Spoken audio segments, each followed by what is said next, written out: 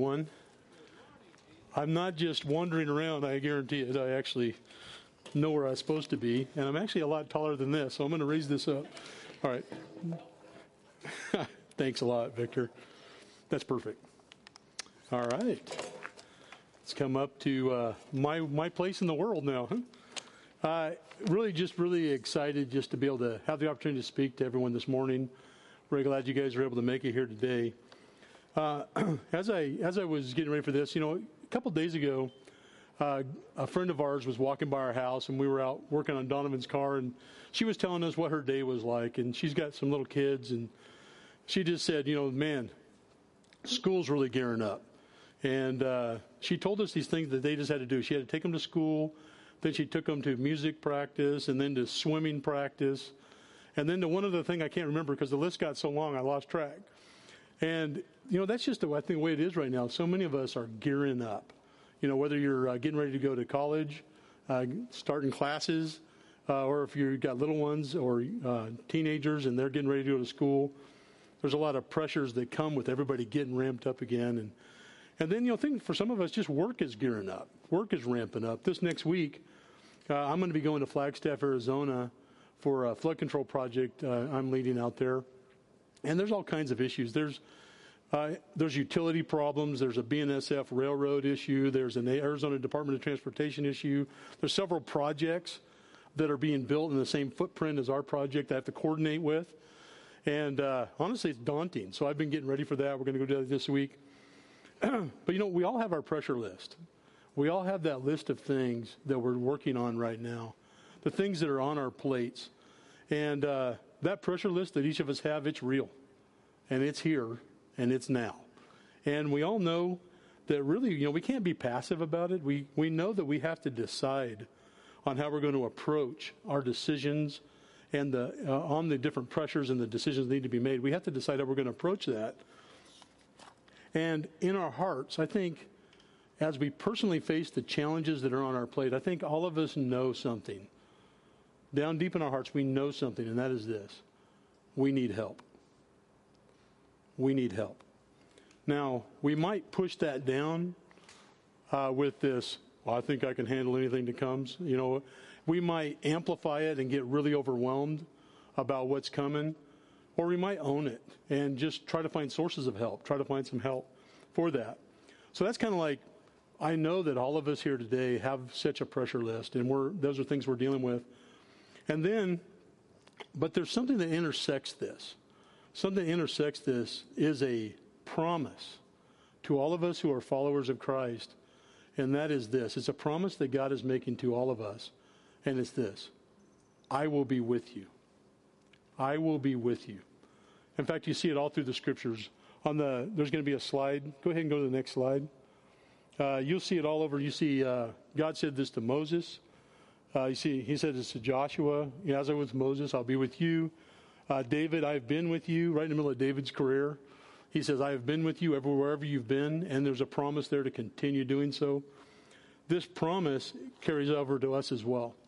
And it many times stated in the Scripture.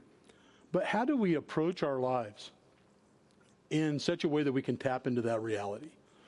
That God really wants to be with us. How do we do that? I think one thing that we have to keep in mind, we have to be crystal clear on, is it takes two.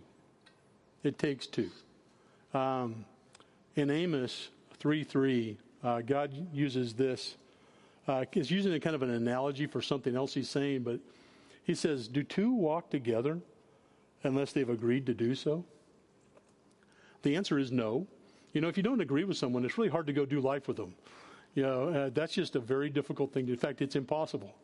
And so I looked up the meaning of the word agree in the dictionary, and basically what it means is to holding the same view or opinion on something. Holding the same view or opinion on something. And, until you agree, until you hold the same view or opinion with somebody, you really can't walk together. You really can't do life with one another. It's just not going to work. God has promised to walk with us. And the big question is, will we walk with him? Will we walk with him? And what we're going to be talking about that this morning is, how do you connect to and be with him? How do you be with him in your real life? Now, the God who created reality, God is the one who created reality. He manages the events of the world. In Isaiah, it says that the nations are like the dust on the scale. He doesn't bother to brush off before he weighs something. You know, he's that kind of level. And he orchestrates the circumstances of our lives. And he's handing us assignments. Now, whose views and opinions do you think need to change? I'm going to put my money on mine. You know, we need to change our views and opinions to really agree with him. If you flip your program over, you'll see a graphic. And it's a very simple graphic of two lines converging. But one thing you'll notice is only one line changes direction. That's us. And it's a simple illustration, but it's a really good illustration of who adapts to who. You know, God said in Isaiah 55, my thoughts are higher than your thoughts, and my ways are higher than your ways. So we have to adapt to him. Now, to do that, to be able to come to a point where we agree with him and walk with him, there's a couple of things that really have to happen in our lives. And those are the two things we're going to talk about this morning. And that is, we have to know him. We have to know him, and we have to listen to him. We have to know him, and we have to listen to him.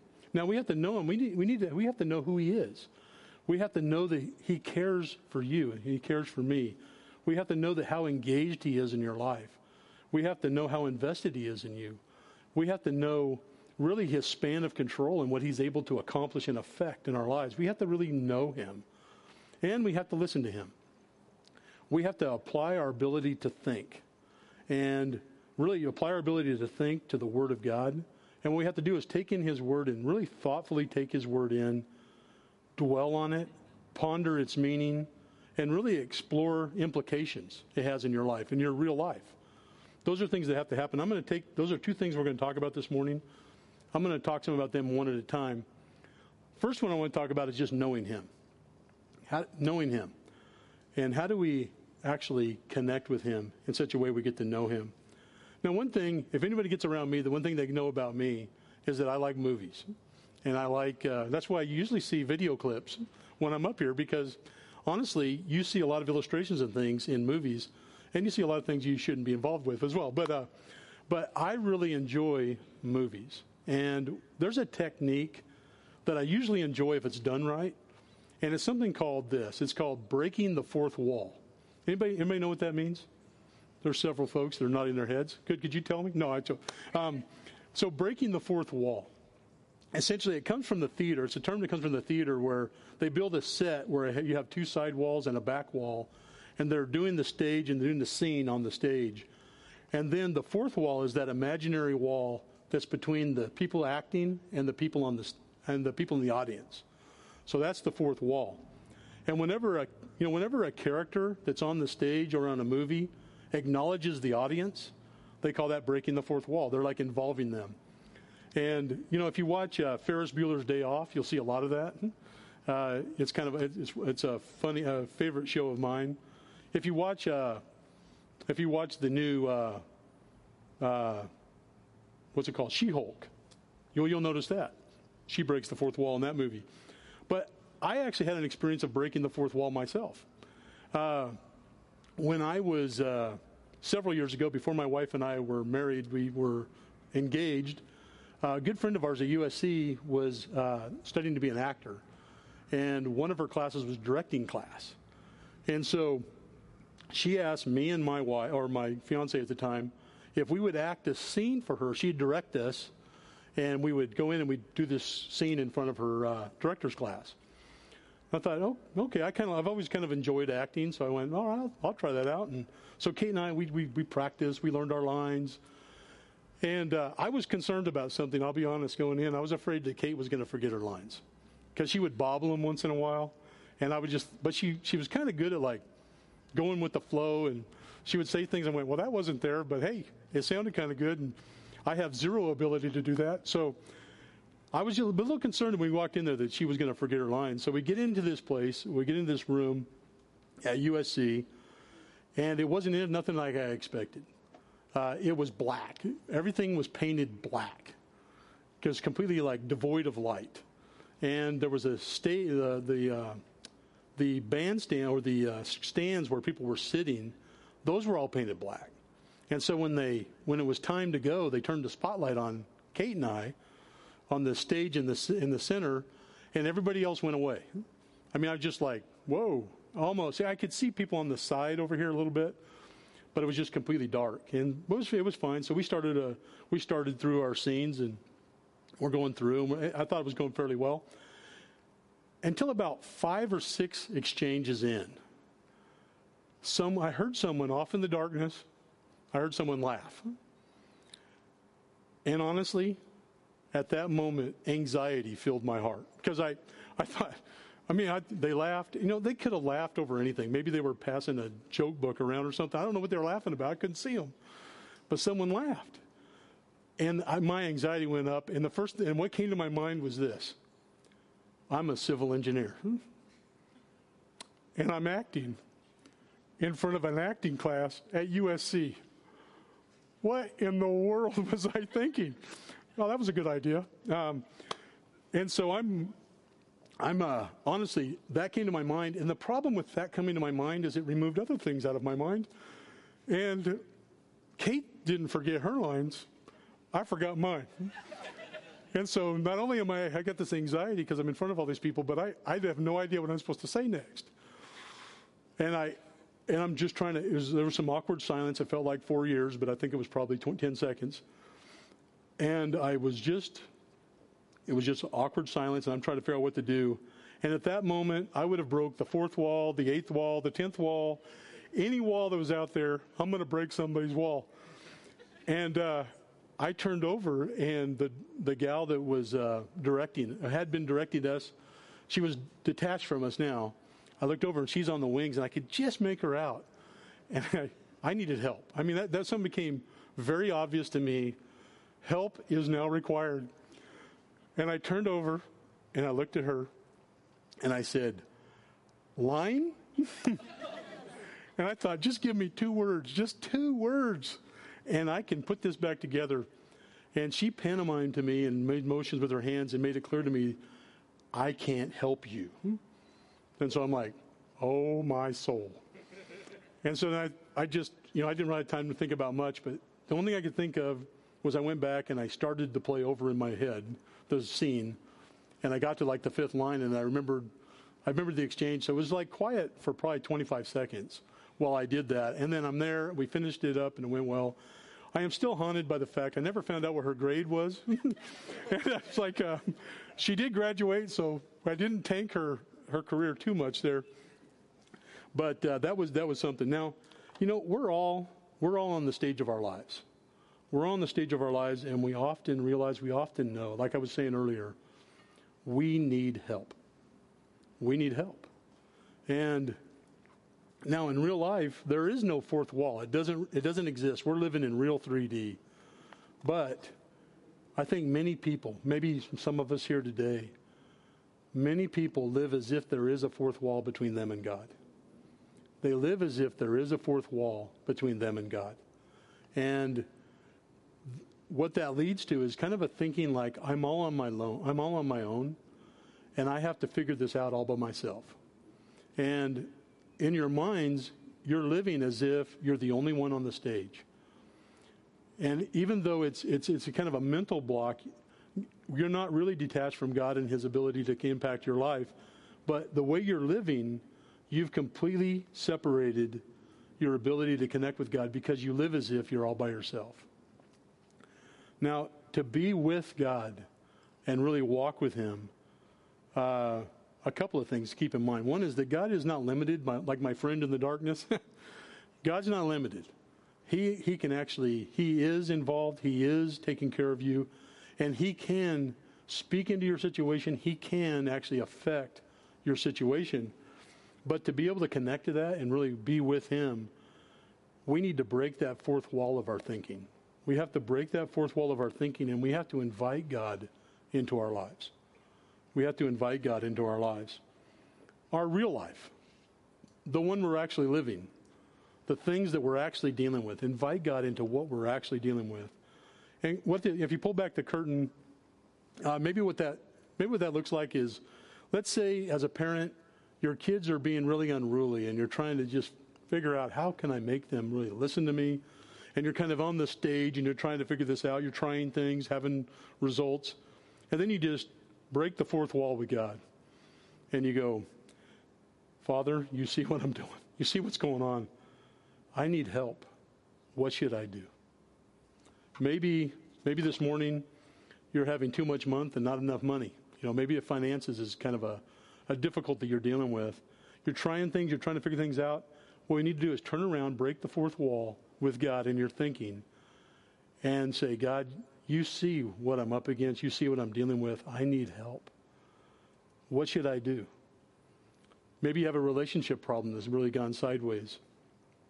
And you're in this situation, you need to break the wall with God and say, Father, you see what they did, and you see what I've done. God, I need help. How can I put this back together? Maybe it's conflict with leadership at work. Maybe you're just having some struggles with leadership at work, and you are in that situation. You turn and you break the fourth wall with God, and you say, God, Father, you see the decisions that they're making and the impact they're having on me. I need help. How do I navigate this season where I'm at right now? How do I navigate that? Turn to Him, tell Him you need help, and ask Him for His input. When we welcome God into our real, actual lives, it opens the door. It opens the door to really listen to Him and His counsel and really getting to know Him for who He really is. It opens the door for that. Now, I did say I like movies, so we are going to watch a movie clip. Be encouraged. This movie, I want us to watch a clip, and we were having a little bit of difficulty earlier with this, so the words may not match what you're seeing. So if that does happen, listen to the words and look at the setting, and I think it'll come together. So if not, I'm going to disentangle it. But if we do have an issue, just know that. But essentially, this is a clip from the movie Hacksaw Ridge. It's a true story about a man named Desmond Doss, who was a conscientious objector in World War II, which usually means you don't go to war. It means you abstain from going to war. But he volunteered for the Army, even though he's a conscientious objector, because he wanted to really be there for his country. But something had happened in his life where there was some gun violence that he got involved with, and he almost did something horrible. And he made a promise to God, I won't touch a firearm again. And so he goes in, trying to be a medic, into the military. His commanding officer mocks him and ridicules him because of that stance. But he does become a medic, and he stays in the military, in the Army. And then they go into battle. They go into battle at Hacksaw Ridge, and Desmond Doss single-handedly saved about 75 men of his wounded comrades under heavy mortar fire, under heavy gunfire. He kept running in. He wouldn't give up. Kept running in, pulling guys out. And he became the only conscientious objector to receive the Congressional Medal of Honor in World War II. Those things don't really go together usually, but yet that's who he was. And this clip we're going to watch is the moment that his commander, the one who had treated him with great disrespect, spoke to him right after he saved those men's lives. And so we're going to watch this, and then I'll come back up and we'll talk a little more about it.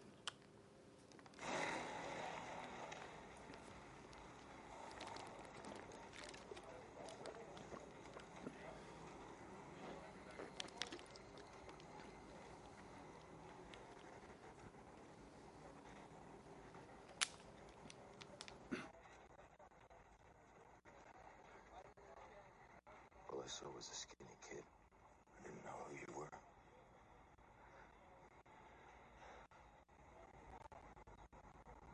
You've done more than any other man could have done in the service of his country. And I've never been more wrong about someone in my life. I hope one day you can forgive me.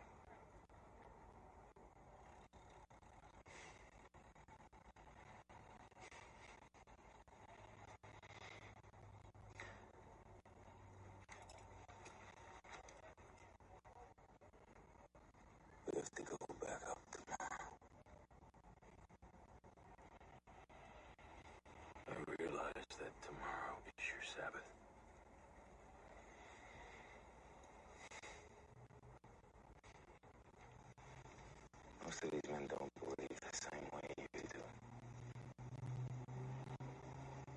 believe so much. And how much you believe. What you did on that ridge is nothing short of a miracle. And they want a piece of it. And they're not gonna go up there without you.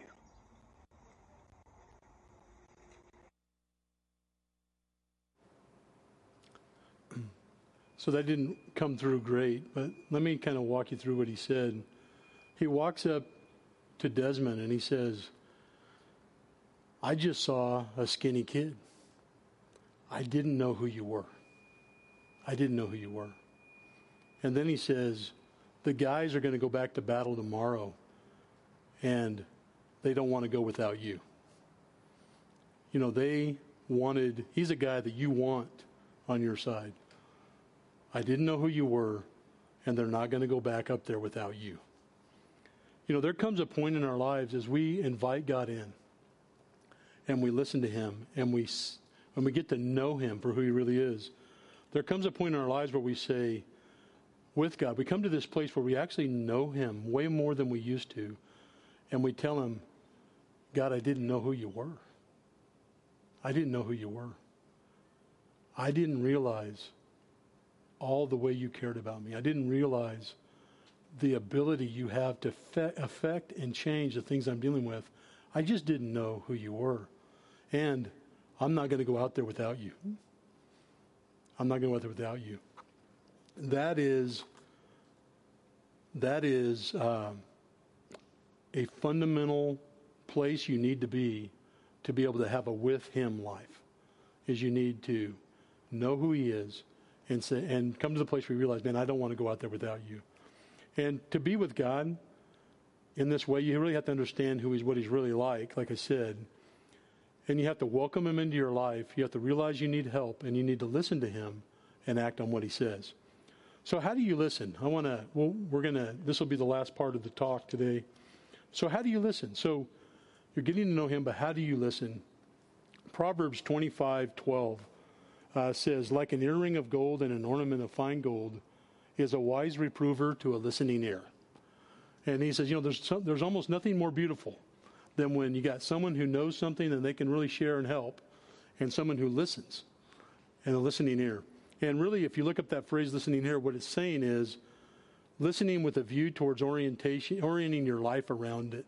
So listening with a view of orienting your life around it and putting it into practice. It's like listening to Warren Buffett about how you should invest stocks. You listen to everything he says, and then you go do it. That's a listening ear. So, a couple of months ago, what I want to do this morning is I want to kind of just do something I've never really done before. And that's how you kind of walk through some of the ways that I listen and just kind of walk you through where I'm at, what I'm doing right now, and I just kind of bring you guys into that a little bit. A couple of months ago, Eric Seary gave a great talk on the life of Joseph. Great talk. If you haven't heard it, go check it out. A very helpful talk. And, as I was listening, as he was sharing that day, I've developed a habit of taking notes over the last couple of decades. There's the old adage, the dullest pencil is better than the sharpest mind. I found that there were things I would hear and go, man, I didn't remember that, and then I wouldn't. And so I got in the habit of taking notes. And I want to show you an image of my notes from that day. Here they are. You can see my penmanship is amazing. But one thing is he was talking about, at this one point, he was talking about Genesis 39:2. And it was just startling statement. And he talked about it. But it's like Joseph was a slave, and this is a paraphrase, but Joseph was a slave, and he became a successful man.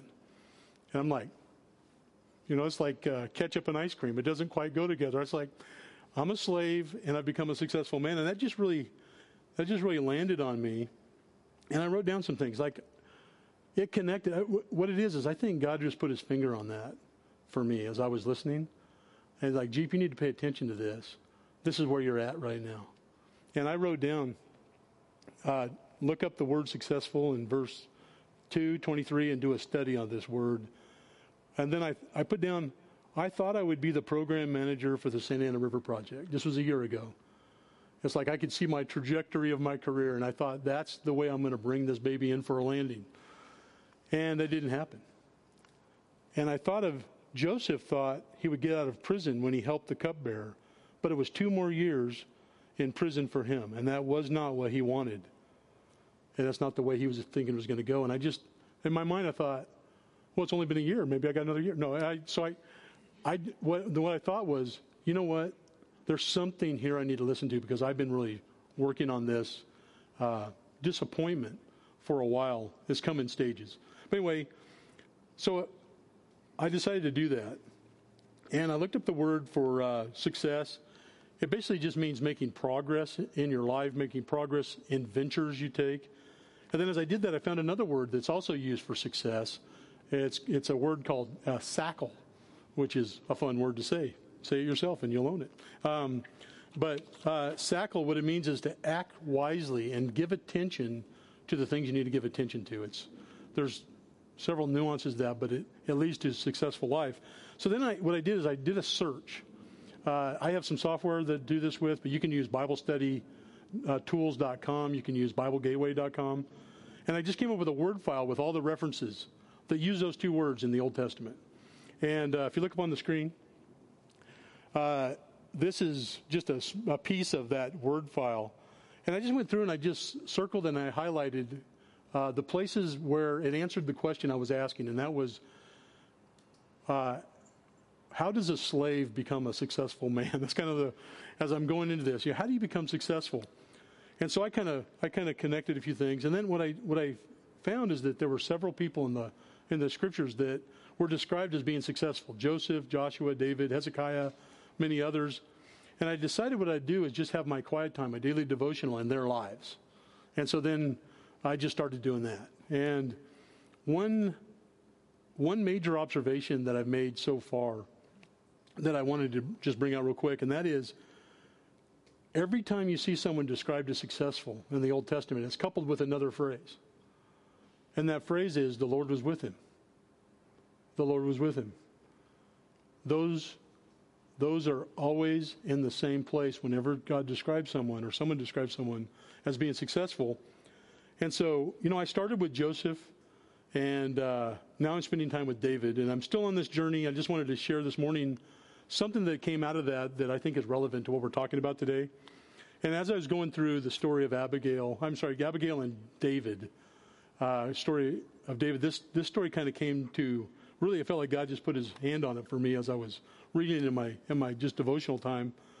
And I want to tell you just to kind of set this story up, what was happening, and then some things I got out of it.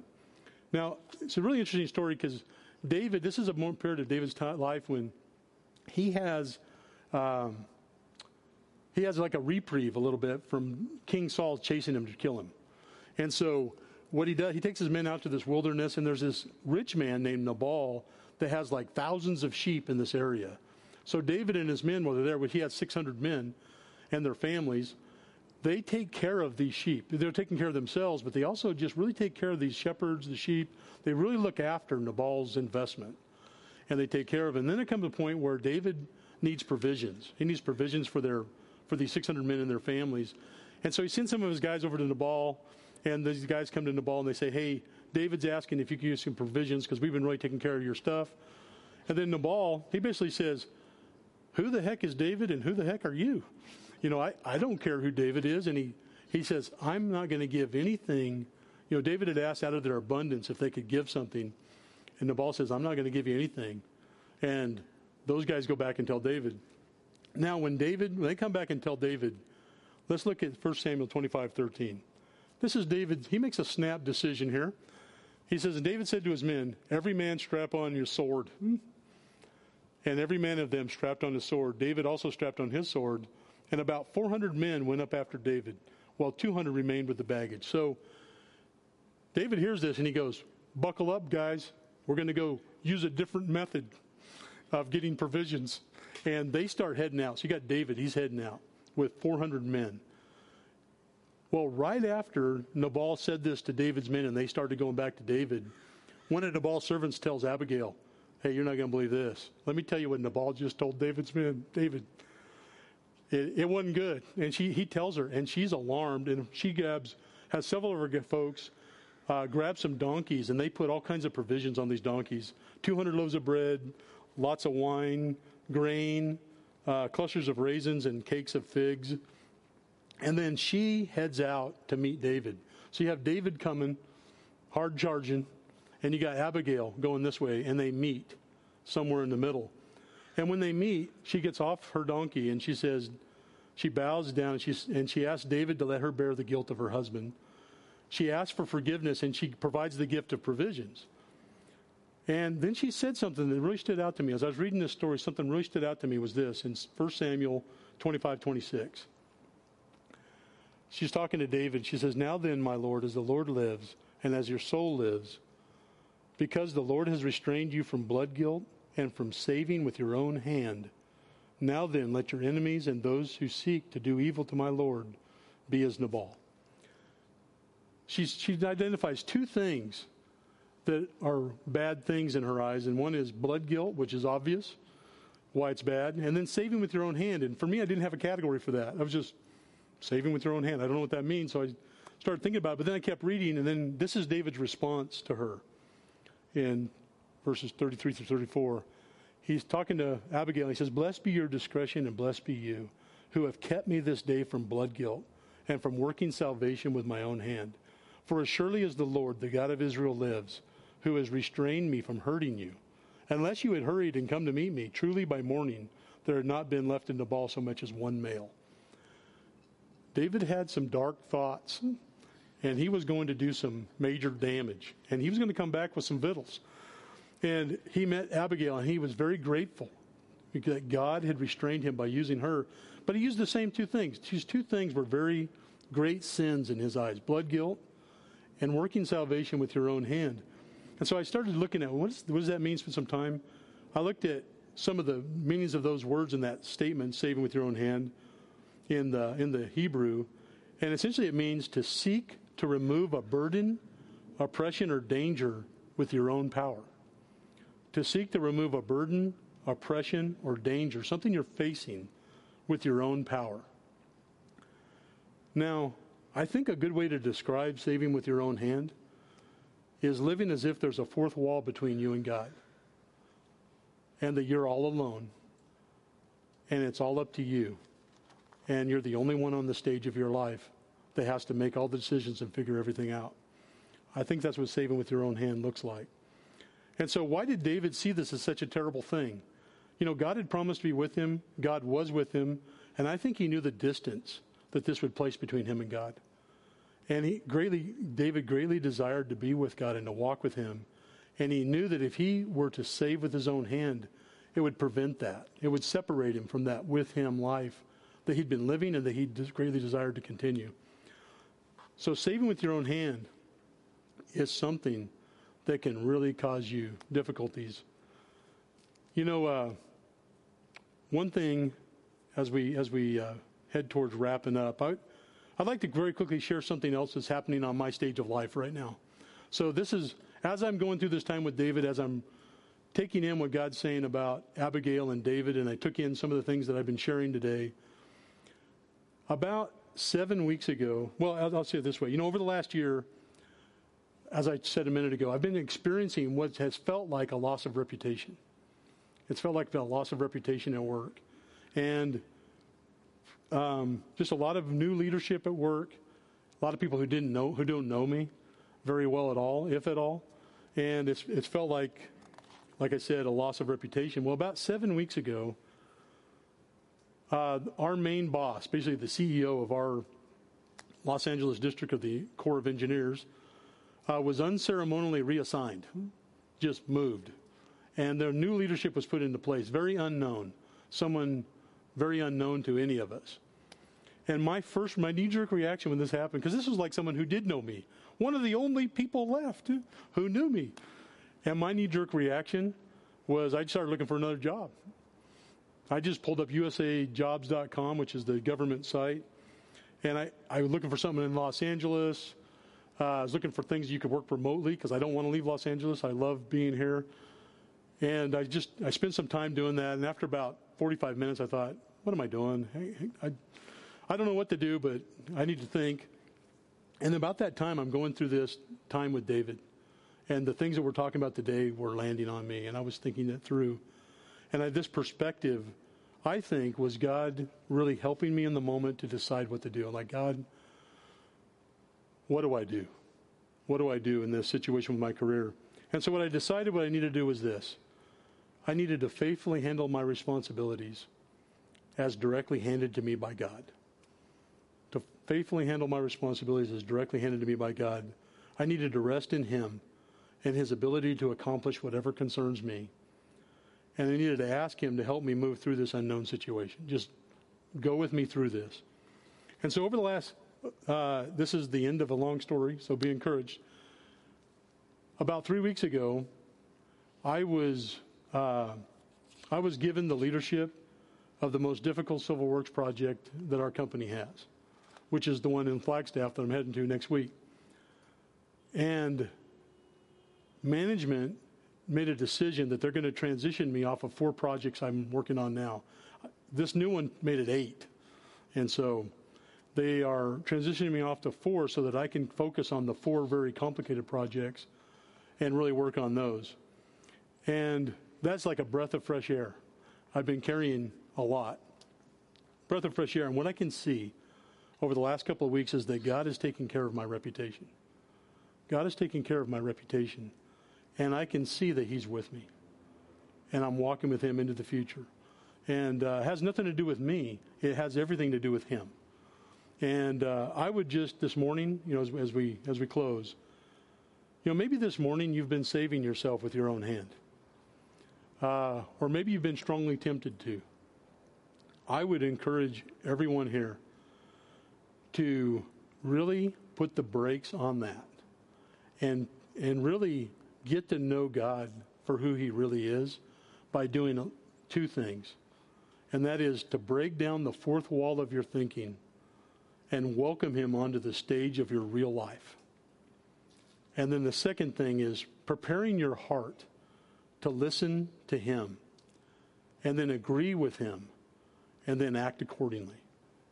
If we do that, then we will experience the with Him life that He strongly desires for us to have. So with that, I'm going to pray, and the band's going to come back up, and we'll wrap up the service. Dear God, Father, we are very grateful that we are not untethered in the dark, that we're not on a stage with no one around, but that, God, You're intimately involved with our lives. And God, I pray that each one of us would see where we need to break down the 4th wall of our thinking and bring You in. And God, I pray that over time we would see how incredible it is to walk with You. In Jesus' name, amen.